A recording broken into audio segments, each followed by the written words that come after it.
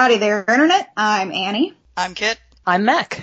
And this is the Gem Jam, where we go by an episode-by-episode review of the 1980s cartoon Jem and the Holograms, because we have awful taste. I have really good taste. You guys are making me do this. So we thought that we would start with sort of an episode 0 to give you guys an intro to what we're going to do, who we are, how we got into Jem, a little bit about the history of the cartoon, and just sort of get all that out of the way so we can actually get right into the quote-unquote action with episode 1, covering the first episode. Sure, action. That's what we're calling it. Hey, there's smash cuts. There's glamour, there's glitter, there's fashion, fame. There's some misfits, and yeah, they are better. Their songs are definitely better. I figured we would start by just sort of going over our dynamic, if you will, of how we got into Jem. I am, I guess, the oldest of the group, so I actually remember Jem and the Holograms being on air. It wasn't anything that really captured my attention as a kid. I remember seeing a blonde woman who had a lot of fashion with earrings, and I remember wondering why no one was calling Barbie by her name, which is probably the opposite of what Hasbro was trying to do. I just sort of put it in the back of my head and remembered it as like a weird 1980s show, as you do, until basically, I believe that was during college, when Mackenzie and I were roommates, and we had been going through Netflix watching shows. We came across Jem and the Holograms and we're like, this looks awful and 80s and girly. Let's do this. And then I became legit obsessed with it. And as Annie says, when I was younger, the only thing I remember about Jem is that my older sister, Christina, was obsessed with it. And I have a habit of avoiding anything my older sister likes, which is terrible because her two favorites were Jem and Labyrinth, which are now two of my favorite things. Oh, dear. So we fast forward to college when I was rooming with Annie. And we were sitting around the house flipping through Netflix, and we saw Jem and the Holograms. And after that, we started coming up with our own character designs, talking about how we wanted to do a Jem reboot, and designing all the characters with actual personality traits, which they'll become devoid of very swiftly in the series. We have a reboot idea, which means that I think we are both super stoked about the upcoming comic book series. I never watched Jem. I was dimly aware of it in the same way that I'm dimly aware of things like He-Man and She-Ra and the other stuff of the era. I am significantly younger than these two old ladies. Aww. So the cartoons that I was growing up with were actually a lot of Mainframe's output during the late 90s, all the stuff that you weren't quite sure you were allowed to be watching on a Friday night. So like Beast Wars reboot, it was called Shadow Raiders in Canada, but I think its actual title was Battle Planets. But you can't have battle in the name of a kids show in Canada.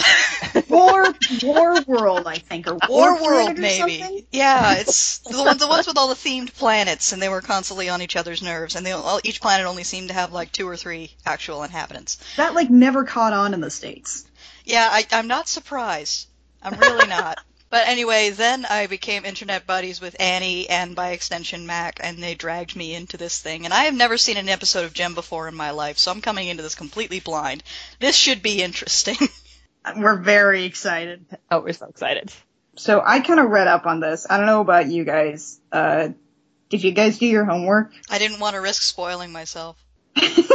Fair enough. I read a little bit, and then I rewatched a few of the Christy Marks documentaries on my DVDs. Right. So like if you end up liking the show, if you get into it, and it seems to be in a tenuous spot on whether or not it is or is not on Netflix, and you want to like throw money at this, there is a complete collection of the entire show on DVD that also has some great special features like interviews with the creator of the show. As well as some segments of the story Bible, which was really cool. The DVD itself is this enormous, like 10-pound brick of glitter. You will know it when you see it. And it is quite possibly the best thing you could ever add to your DVD collection. I don't care if your DVD collection has a theme, you need this. It is hot pink, as it should be. And there's like these amazing, like... Oh, this is amazing character picture inserts. They're like unheimlich in the greatest sense of the word. There's this one picture of Kimber in particular where her head is like half a foot sideways from where it should be from her neck. And so she's not quite human anymore, and her, like, chin is kind of disjointed and off-center, and it's beautiful. Okay, so the show got its start in the late 80s. The important thing to know is that it was a Hasbro property as opposed to Mattel, who owns Barbie. Hasbro came up with this idea that they wanted to make a Barbie competitor that was, like, hip and fashionable, which means fashionable in the 80s, which might frighten you. Ah, the beauty of the 80s. Oh, it was a period, certainly. That sure was a decade in time. Exactly. So they came up with this concept of a glam rock band, basically, and a woman named M, which was like mysterious or mystique and magical. But then they realized that you can't copyright a letter, so they came up with Gem instead. They wanted to actually create like a whole story around this. They had just the most basic trimmings of this is character, she has sister, also band, go. So they contacted a woman named Christy Marks, who we'll probably be talking a lot about here because Mackenzie and I have to kind of really respect her. She was a writer for a very long time for the G.I. Joe cartoon. And she was very much inundated with like boy things, with all that kind of crazy crap. In interviews, I believe Mackenzie, correct me if I'm wrong, she talks about how it was really interesting to sort of go for extreme girly soap opera. Yeah. And several of her comments on just the episodes in general, she talked about how in this episode she wanted to just ramp up the drama a lot. And how if she did this in G.I. Joe, she'd just have some more people attacking or something like that. Because she's like, that's all the boys would care about.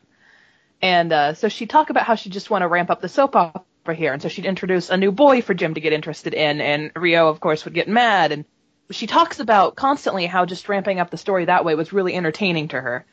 Yeah, so if the show comes across as a crazy soap opera, there's a reason for that. One of the things that their goal was with the show was to create a program that was very much girl-focused, but that their brothers would not change the channel on if it was on. So they wanted to have enough, like, action stuff going on that would actually intrigue a boy, albeit not enough that he would ever actually tell his friends that he watched Gem. So that was sort of the focus. So she created the show. She created all the sort of characters who were eventually sort of watered down from the Story Bible versions to be a bit girlier. Interestingly enough, in the Story Bible, Christy Marks actually made a set of rules for how the hologram earrings work that the show blatantly disregards afterwards. So eventually the doll line comes out. It's pretty popular, but Mattel has heard of this by now, and so they debut a doll line called Barbie and the Rockers. The Gem dolls apparently were bigger than the Barbie dolls, so the clothes weren't interchangeable, so parents were less likely to actually jump ship to a brand new doll line, because that would be an expensive waste of time. So the show goes on for like 3 seasons. The dolls don't really come out well. Even though, like, Hasbro, in order to keep everything about Gem even more secret about, like, whatever new dolls they're introducing or whatever new clothing line they're introducing, they come up with code names, and still Mattel outdoes them because they've been doing Barbie for so much longer. So the show eventually peters out, as does the doll line, and so we're sort of left with mostly the show now, which is this weird relic where you can kind of tell the commercials are supposed to play heavily on. Like, there's some great moments in the first episode that we'll get to that are very much buy all our playsets and toys. And so that's essentially sort of a bit of the history of Gem, which might help contextualize some of these things, but it's pretty crazy with and without it. The first time Annie and I watched this, we didn't have much of this context. We just watched them straight, and it was hysterical. And that's when we started learning about Gem, and it became even more hysterical. Yeah. It was a relief to hear Christy Marks talk about the show and realize that she was very much a down-to-earth person who thought this whole thing was bonkers, too. There are several times in her talks where she's just like, I don't know what's happening here. I don't know why the background artist did this. But you'd have to talk to them about it. If I remembered, I actually don't have the full set because the full set actually isn't out. They have the first 2 seasons out, and they have the first half of season 3, but as soon as you get to Riot, there's nothing else. Oh, you're kidding. So that's just like the first couple episodes of season 3? Yes. Oh my gosh, which is a travesty because season 3 introduces like a third glam rock band. And they are the best. They're the best. They're from West Germany because it's the 80s. I didn't think West Germany produced that many glam rock bands. To be fair, 1/3 of the band is from America. Yeah. And also, the other 2/3 of the band kind of encompass all the glam rock you would ever want or ever need, and they do it so well. Why would you have more glam rock bands? They're really great. So every episode has, I believe, 2 to 3, usually 3 music videos from the 2 competing groups of the show, i.e. the Holograms and the Misfits. There's usually like a split of 2 Hologram songs and 1 Misfit song, but that changes here and there. During a couple episodes, including I think the eponymous Gem Jam, they're actually songs by some of the Little Orphan girls. But for the most part, you've got these 2 to 3 songs. And they create these little MTV music videos for each of these songs where crazy stuff happens. Here's my theory about these. The music videos are very much akin to songs in a musical on Broadway or in a Disney movie. The sentiments are going to be topical. What happens in them may not be something that happens in real life. I believe a lot of them are sort of metaphors. I don't think most of them actually happen. But I sort of think of these songs because a lot of them are written very vaguely, like a song specifically about the Misfits wanting to know who Gem is called Who Is She Anyway? A lot of it could be construed as the singer talking about a new girl that her boyfriend's into and comparing herself to that girl. A lot of them could be construed as sort of generic baby songs. Except for the one that's on a train. Right, except for the one that is just about taking a train, and that's what most of its lyrics are, taking a train. Well, that's the case with most of the songs, isn't it? I mean, I was watching the first episode and going, all of these songs just have the same phrase repeated over and over and over again. Yeah. Basically, yeah. Yeah. The songs aren't great. There are some pretty decent ones in there. By and large, the Misfits songs are in fact better. And the Holograms are designed to have like a very 80s pop sound. The Misfits are composed to have like a rock fusion sound, and the Stingers are a bit of a jazzy. I mean, the way these generally went into the script was like they wrote the writers would basically say, here's where a music video goes, here is the gist of what we're trying to communicate here. And the composer was just go nuts with this. It's also worth noting that some of these songs were meant to be kind of standalone anyway, because the dolls were packaged with cassette tapes with these songs on them. Oh my god. Yeah, that was the thing. I try and think that, like, most of these songs probably don't actually happen. Like, they're not gonna drive around in a car and sing a song to each other to make themselves feel better. It's just sort of, here's something topical from their discography. At least that's how I rationalize it to myself. See, well, and to rationalize it, I just embrace it, and I decide that they are driving around in their little rod, pleased by the complete set, and they're just playing the music and singing it to each other because these girls are insane and they live in a post-apocalyptic future. So wait, you're saying that they're hallucinating the whole thing? I'm not saying they're hallucinating. I'm just saying this is after the apocalypse, and the only way to survive is via pop music. I think that's also a valid interpretation. I think at this point any interpretation is valid. All the goofiness aside, I think it's pretty damn impressive that the composer managed to come up with 3 new songs every week for this thing. Oh yeah. Some of them are repeated. Right. Like all of the episodes for season 1 are entirely original songs. Starting at about season 2, I want to say maybe 1 song per episode is a pre-existing song from the season 1 discography. But still, that's still an impressive amount of new content every episode.